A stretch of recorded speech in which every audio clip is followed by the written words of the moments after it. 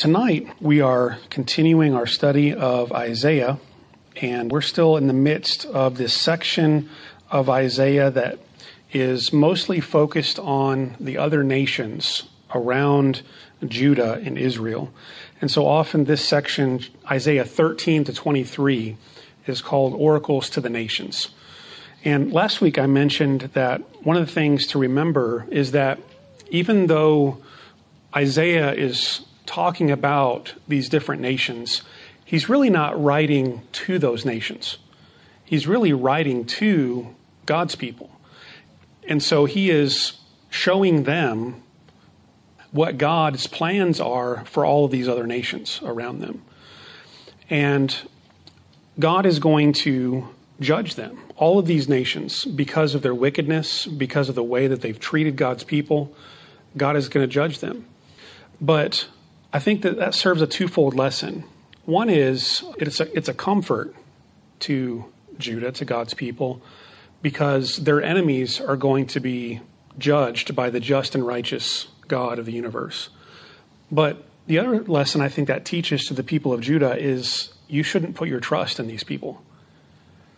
And that was their temptation, was to put their trust in these national alliances with these other people. So you remember back in chapter 7 when Isaiah came to King Ahaz and said, ask for a sign, anything in the heaven above and the depths below. And the reason that Isaiah went to him is because King Ahaz was afraid. King Ahaz was afraid, and he was afraid of this alliance that had just formed between Israel and Syria. And so he was afraid of that alliance, and this Israel-Syria alliance was going to come and attack Judah. But instead of trusting in the Lord, King Ahaz of Judah decided, I'm going to go find help from Assyria. And so he sent a gift. He sent tribute to the king of Assyria to protect him from this alliance of Israel and Syria. And Isaiah went to him and said, no, you need to trust the Lord. Ask for a sign. God will even give you a sign to show that he will protect you, that this invasion of Israel-Syria won't happen. And King Ahaz wouldn't do it. He wouldn't ask for a sign. But Isaiah says, well, God's going to give you a sign anyway. But the lesson of all that, and I think one of the reasons why these chapters are here in chapter 13 to 23 is as a reminder to not trust in these nations, because they will let you down. They will fail you. Your hope is not in human strength. Your hope is not in human alliances. Your hope needs to be in God, because he is the true reality, the one who can really deliver you from harm and save you.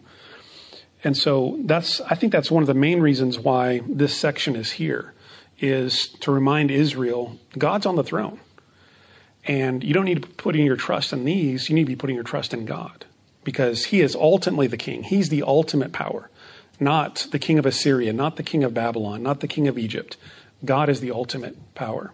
And so tonight we're continuing to walk through this section in chapter 17 and 18. And these are messages to Syria, to Israel, and then to Cush. And so first we'll look at the message to Syria. And this begins in chapter 17, verses 1 through 3.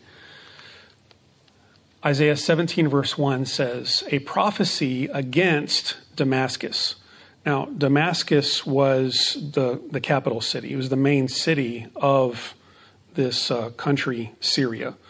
Now, remember, we're making a distinction between two countries, Syria and Assyria. So Syria is pretty much just right to the north of Israel. Assyria is a little bit farther north and east. And so Syria is the closer one, and they're the ones who are making this alliance with Israel, the 10 northern tribes. And so this is a message against Syria, against Damascus. And here's Isaiah's message. See, Damascus will no longer be a city, but will become a heap of ruins. The cities of Aroer, and this is one of the cities on the eastern side of the Jordan River, probably on the very northern border between Moab and Syria. And this is another place in Syria. The cities of Aroer will be deserted and left to flocks, which will lie down with no one to make them afraid. The fortified city will disappear from Ephraim. Now, Ephraim is Israel. So Ephraim, it being one of the main 10 tribes, or one of the prominent tribes of the 10 tribes of Israel. Sometimes when Ephraim is referred to, it's talking about the whole nation of Israel, the 10 tribes. And so you can see that there's this close association between Syria, Damascus, and Israel, Ephraim. There's this close association because of this alliance that they had formed against Judah. And so what Isaiah is saying, Syria is going to be judged, and their city, Damascus, and their other key places are going to be laid waste and become desolate. And then he brings in Ephraim, Israel, also to show that this alliance is going to result in Israel's downfall as well. So the fortified city will disappear from Ephraim and royal power from Damascus. The remnant of Aram, again, Aram is another name for Syria. So a lot of geographical terms being thrown around here. But Aram is another name for Syria. The remnant of Aram will be like the glory of the Israelites, declares the Lord Almighty. And you might think, well, that's good, right? The remnant of Aram will be like the glory of the Israelites. That sounds like a good thing. Except when you get to verse 4 and you see that the glory of the Israelites is nothing, because Israel has been reduced to nothing. So in making this comparison between Israel and Syria, basically what Isaiah the prophet is doing is he is lumping them together in the same fate,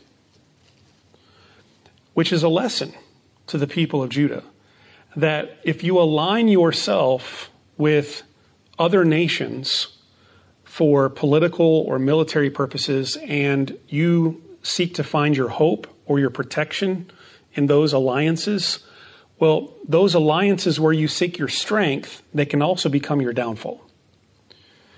And so Israel had chosen to align itself with Syria, and they're both coming down together.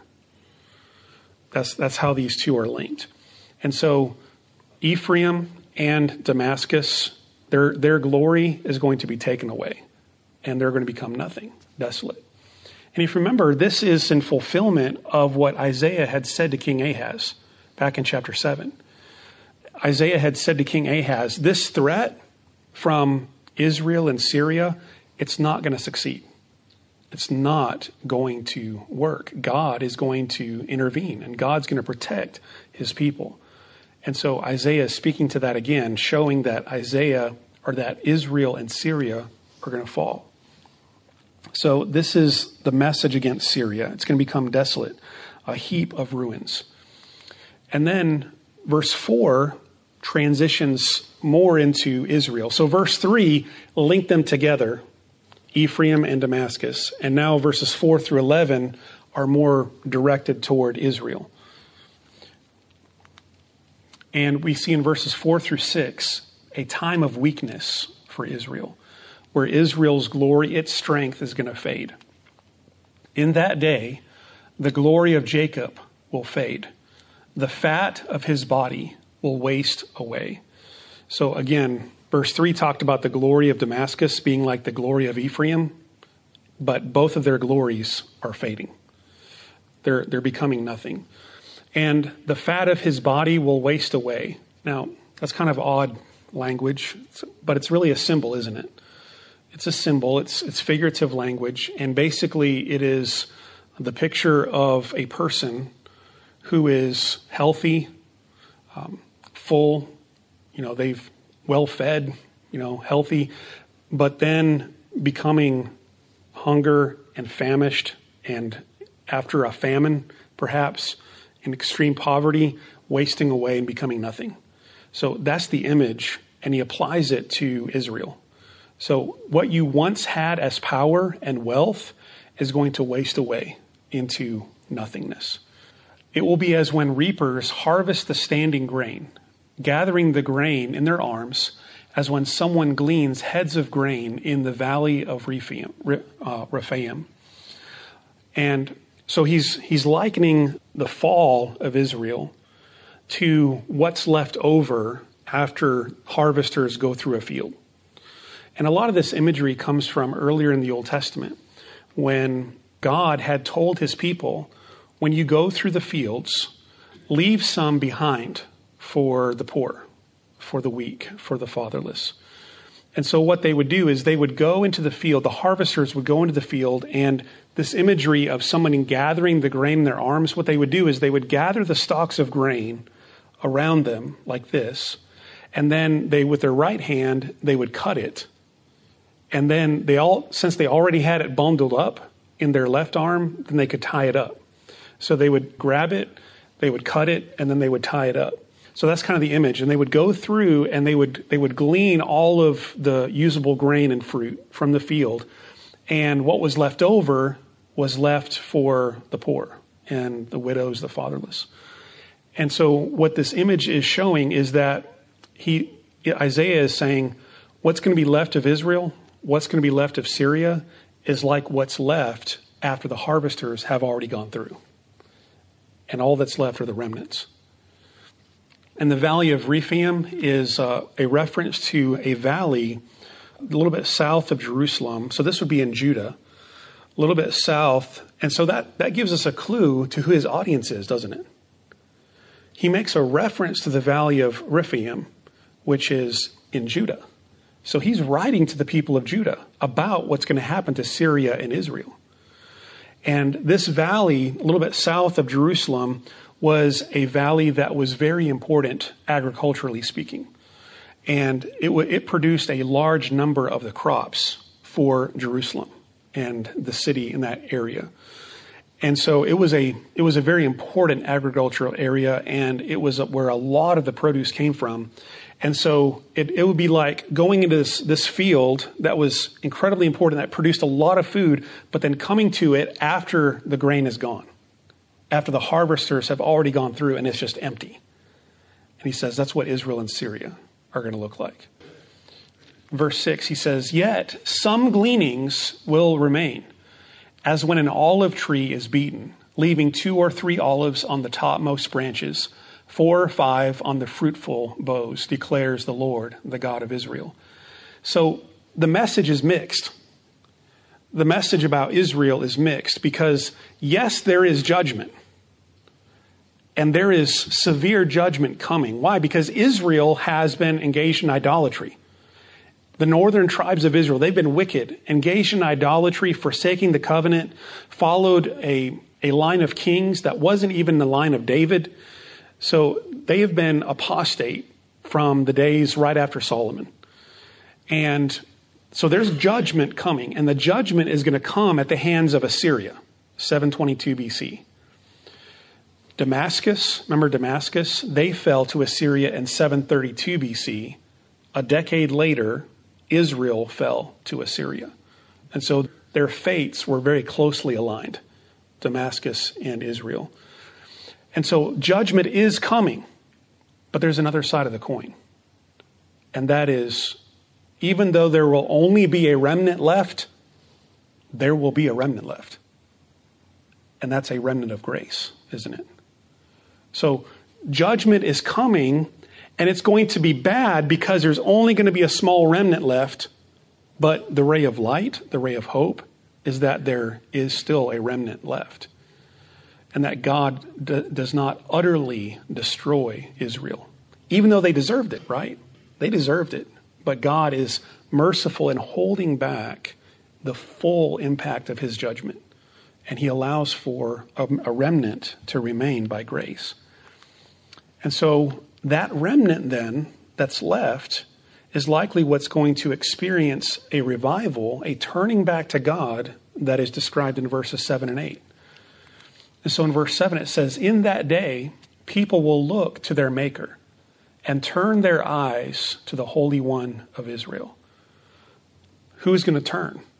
Probably the ones that are left.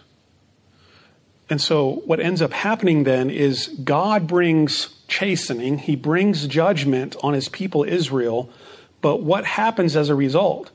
He purifies them.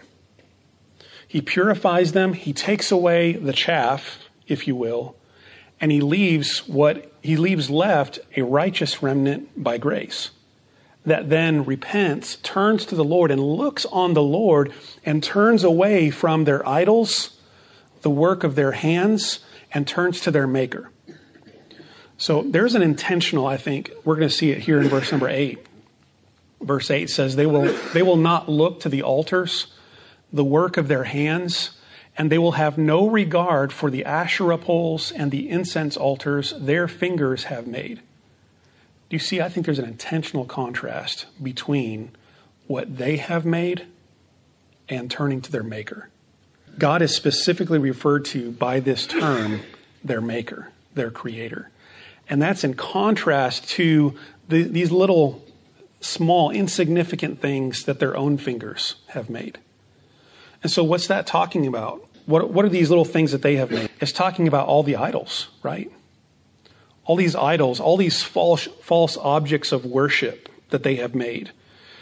And later in Isaiah, in the second half of Isaiah, he's going to bring this up again and show just the utter ludicrousness, if that's a word, the ludicrousness of someone making an idol with their own hands, with their own craftsmanship, and then bowing down to it as something to worship. And so here he's drawing on that and saying, you're making this with your hands, but really you need to be looking to your maker. And in that day, after the Lord judges and purifies his people, there will be a remnant who will do that. They will turn away from these idols, from these Asherah poles. And the Asherah poles, they're referred to many times in Scripture. And they most likely have to do with the Canaanite false religion. Asherah in Canaanite religion was a goddess who was believed in Canaanite religion to be a companion or a consort of Baal or Baal. And they would set up either actual trees or like poles, artificial trees, if you will. And they would use these in some way as a part of their religious rituals, as a part of this false Canaanite worship. And so you see these referred to in different places throughout Scripture. Sometimes they're called the groves, these sacred groves, or these poles, these Asherah poles, sacred trees. And so somehow this was a part of their false pagan Canaanite worship. And Isaiah is saying when God purifies his people, they're going to turn away from all that. They're going to turn away from this false religion, all these gods that they've made with their hands and these false poles and trees that they've set up as worship. And they're going to turn back to the one true God, the one who made them. And so there is going to be a turning, but it's going to have to come through judgment. Judgment and then salvation for a remnant. And then we see a desolation that's still to come in verses 9 through 11. And most likely this is still talking about Israel. So there is judgment coming. There's going to be a remnant remain that are going to turn to the Lord. But it's going to be a severe desolation. And that's described in verses 9 through 11. So verse 9 says, in that day, their strong cities, which they left because of the Israelites, will be like places abandoned to thickets and undergrowth, and all will be desolation. You have forgotten God, your Savior. You have not remembered the rock, your fortress. Therefore, though you set out the finest plants and plant imported vines, though on the day you set them out, you make them grow, and on the morning when you plant them, you bring them to bud, yet the harvest will be as nothing in the day of disease and incurable pain. It's a pretty heavy description, isn't it? And it's all centered around the fact that in verse 10 it says, you have forgotten God your Savior. And one of the commentaries that I was reading, I think insightfully pointed back to Deuteronomy chapter 6, where in Deuteronomy chapter 6, Moses is warning the people ahead of time before they go into the promised land. And he tells them, when you go into the promised land and take over all of these cities and all these lands that your hands did not build, that God is just giving you as a gift, be careful that you do not forget the Lord your God. It's a warning from Moses to the people. And basically their whole history in the promised land has been a forgetting of God, their maker. And so the result is exactly what Moses warned would come in Deuteronomy. That if you forget the Lord your God, if you forget your creator, here are the curses that will come. And that's exactly what's happening here that Isaiah is predicting. And so the irony is this, that when God was blessing Israel, when he brought them out of Egypt and brought them into the promised land, he gave them cities to inhabit that they didn't have to build.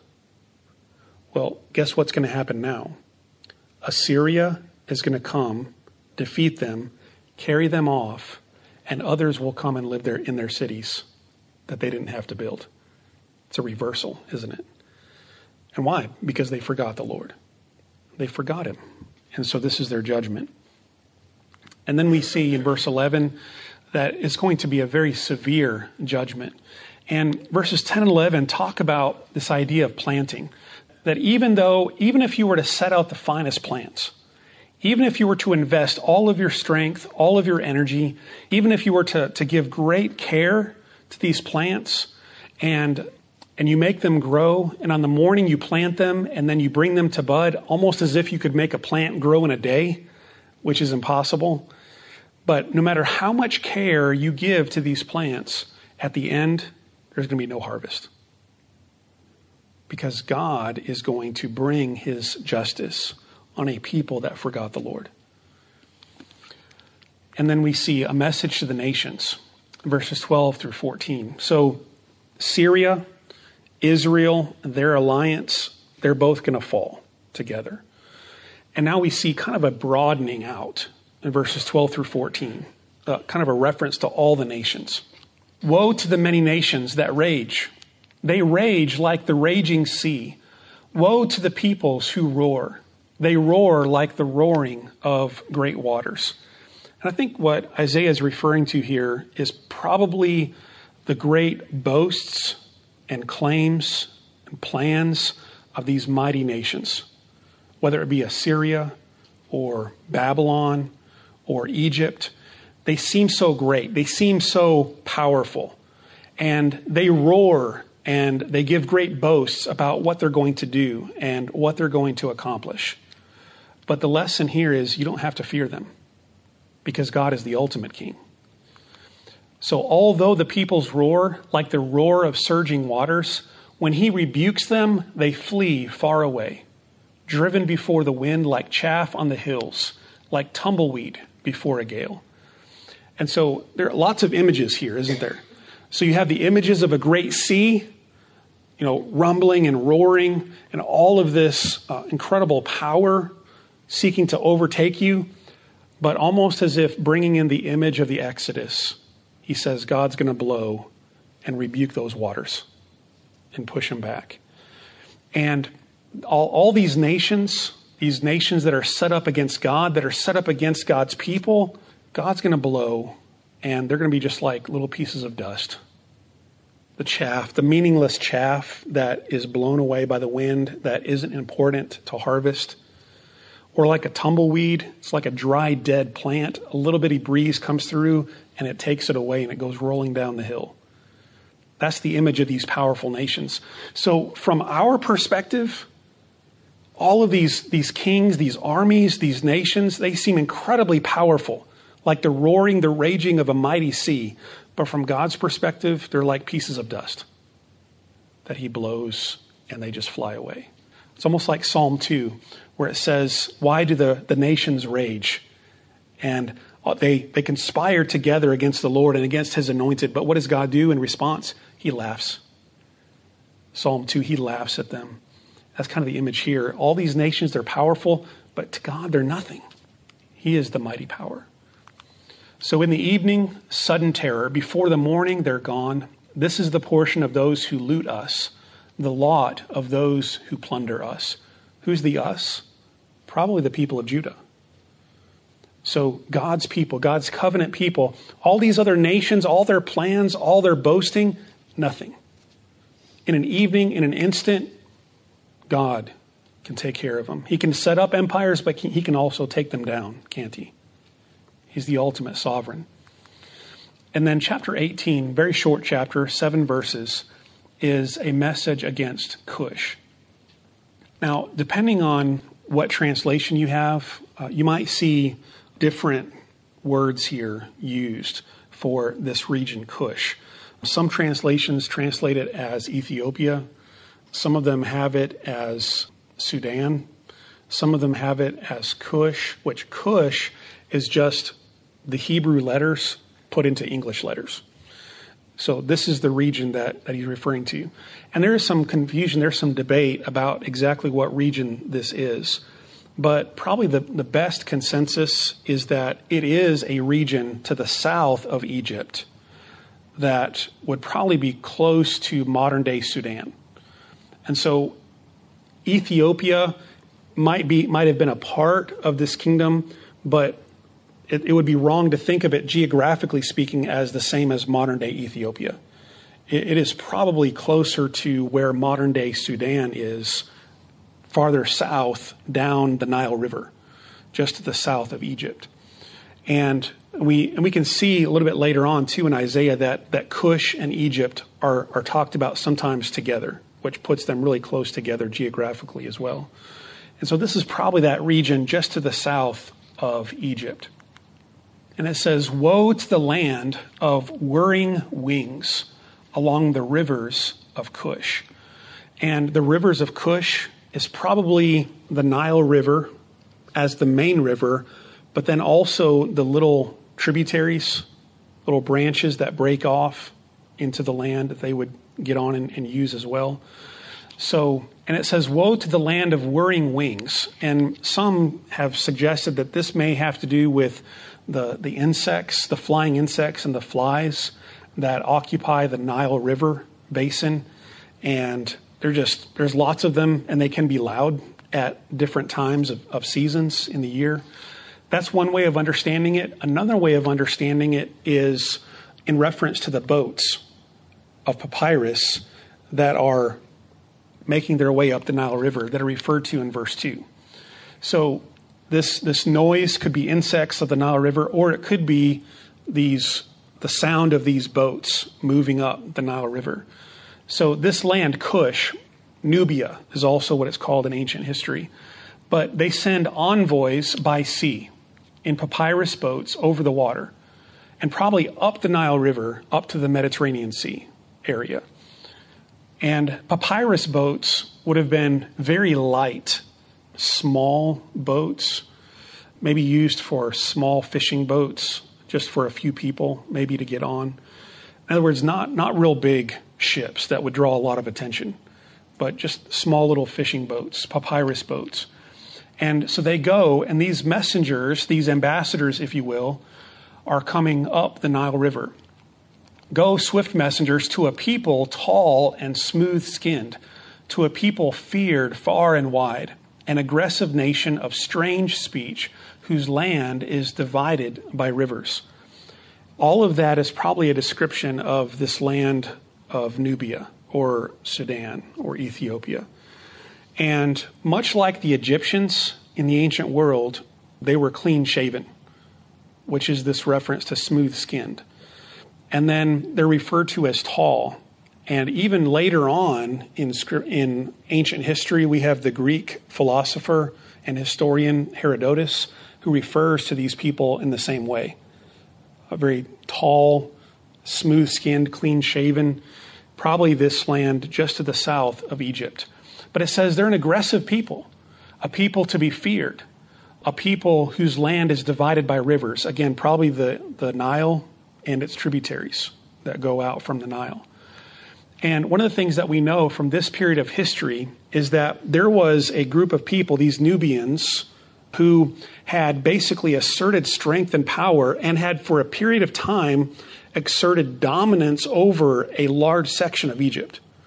Normally we think of Egypt as one of the dominant powers of the day, and oftentimes they were, but that power ebbed and flowed.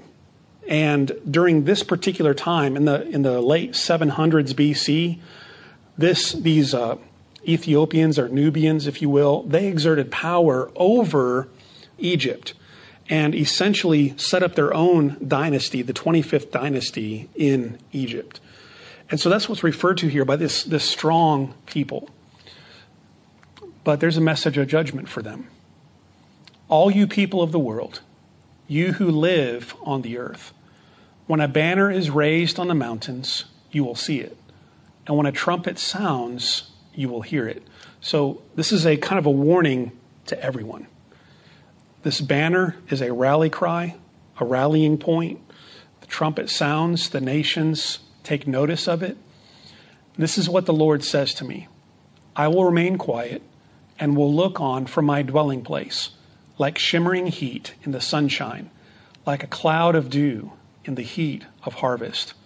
For before the harvest, when the blossom is gone and the flower becomes a ripening grape, he will cut off the shoots with pruning knives and cut down and take away the spreading branches. Now, it's very picturesque language, isn't it? It's metaphorical, figures of speech, word pictures. And what's interesting is the way he describes the Lord in verse 4. He describes the Lord in verse 4 as quiet, looking on, kind of waiting patiently while all of this transpires down here. And I think a very helpful application that I read from one of the commentaries is this, and that is, just because the Lord looks like he's not involved doesn't mean that he's not involved. Just because the Lord may be being quiet for a period of time doesn't mean that he's not aware of what's happening in his world. And it doesn't mean that he doesn't have a plan that's unfolding. So there's all of this busy activity going on down here. And it's kind of described in verses 1 through 3, where you have these envoys, these messengers, they're going from this place to this place. And what's the purpose of ambassadors or envoys? They're probably seeking some alliance between powers. So there's a lot of political, geographical stuff going on at this time in history. You've got Assyria trying to be dominant. You've got Syria and Israel saying, no, we don't want to serve Assyria. You've got Egypt. You've got this place, the Nubians, the Ethiopians or Sudanese down here, and they're asserting power. And so all kinds of political and military stuff is going on. And they're sending envoys to try to make alliances. And here's God, just sitting quietly, watching it all unfold. But as it all unfolds, none of it is outside of his control. None of it. And it's the image of great moving about, of making alliances, of making deals, all this activity. And that is contrasted with peace and quietness and tranquility. God's not worried, is he? God's not worried. And the lesson, I think, is that Isaiah is saying to the people of Judah, you don't need to be worried either. God is quiet and patient and calm while all of this activity is going on. You as his people should also be calm and quiet and trusting, right? Trusting in the one who has all of this under his control. And so and that's a great lesson for us today too, isn't it? That the map has changed. The boundaries on the map have changed a lot from our time to 2,700 years ago. But there's still a lot of political and military and worldwide stuff going on around us, isn't there? And this country's doing this, and they're trying to develop these weapons, and this country over here is trying to make this alliance, and this country over here is trying to take this territory, and they want these oil resources, and it can become overwhelming if you try to look at it all and see what all of this means geopolitically. And God is quiet. He's calm because he knows all that's going on, and it's all moving toward his goal, isn't it? And so that's what he wants us to learn from this, is we need to be patient and calm as well. Because when it comes time, the Lord is going to go and reap his harvest. So the image in verse 4 is almost like a calm, patient farmer, harvester, who has set everything up, and now he's waiting for the harvest season to arrive. In other words, for some of these nations that are wicked, whether it be Cush or Egypt or Babylon or Assyria, God has a harvest for each one of them. And by harvest, Isaiah means judgment. And that harvest of judgment happens in God's timetable. He knows when that harvest is. And the picture here in this one is of a vineyard master, an owner of a vineyard, who knows his craft very well. And he knows when the grapes are to be planted. He knows when they're to be pruned, when these little branches and leaves are to be cut back so as to make the grapes grow fuller and tastier. He knows exactly how to handle his harvest, and he knows when the grapes are going to be ready. And it's that image of God being the judge of the earth, waiting patiently for when he in his timing is going to judge these wicked nations. They will all be left to the mountain birds of prey and to the wild animals. The birds will feed on them all summer, the wild animals all winter. And generally speaking, whenever you see this image in Scripture of leftovers thrown out to the animals, it's a message of judgment.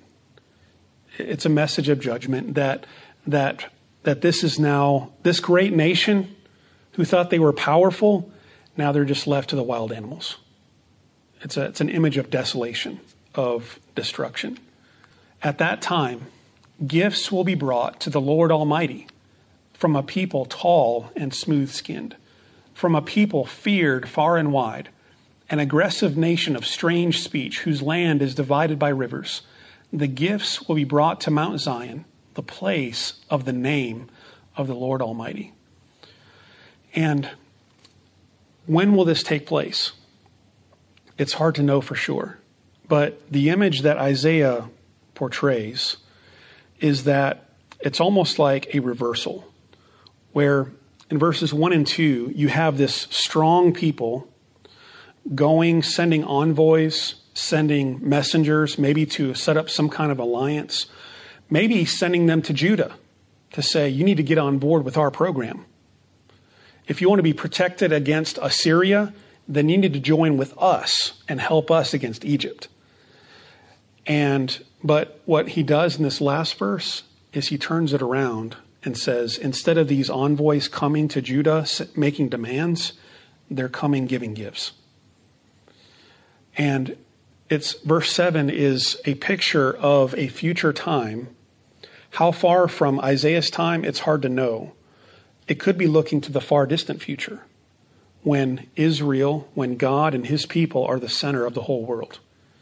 And nations, instead of being enemies of God's people, end up being friends of God's people. And they come and they offer gifts to the Lord at Mount Zion in worship. And so there's a great lesson there too. And that is, even though a lot of what God is doing is centered on Judah and his people in the book of Isaiah, there's always an eye looking farther out, isn't there, to the nations. That God has a plan not only of judgment, but also of grace and of hospitality, of welcoming to the nations when they come and bow before him and acknowledge him as the God of all the earth and bring their gifts of tribute to him. So for Judah, for Israel, for Cush, whatever the nation, the solution is look to your Maker. Look to your Maker instead of the works of your own hands. Because no man, spiritually speaking, has ever saved himself. Right? No one has ever saved themselves. No one can ever save themselves. And so, going all the way back to the Garden of Eden, you've got Adam with his own hands sewing together fig leaves to cover himself in front of his Maker. But what does God say? It's not what you make that counts. It's what I make. And God made it. God made the covering, and God clothed them with animal skins. He shed blood of an animal and took the skin of that sacrificial animal and covered them. And that's the message in Isaiah chapter 7, where we see, turn away from the works of your hands. False worship, idolatry, focus on self. Turn away from self and false worship and turn to the only one who can heal you, which is your maker. And it's the same message whether you're Judah or Israel or Syria or Cush. There's only one who can save you, and that is the Lord, the maker of heaven and earth. And we know him today as Jesus, the Son of God. And so there's only one way. And so there's lots of great applications here.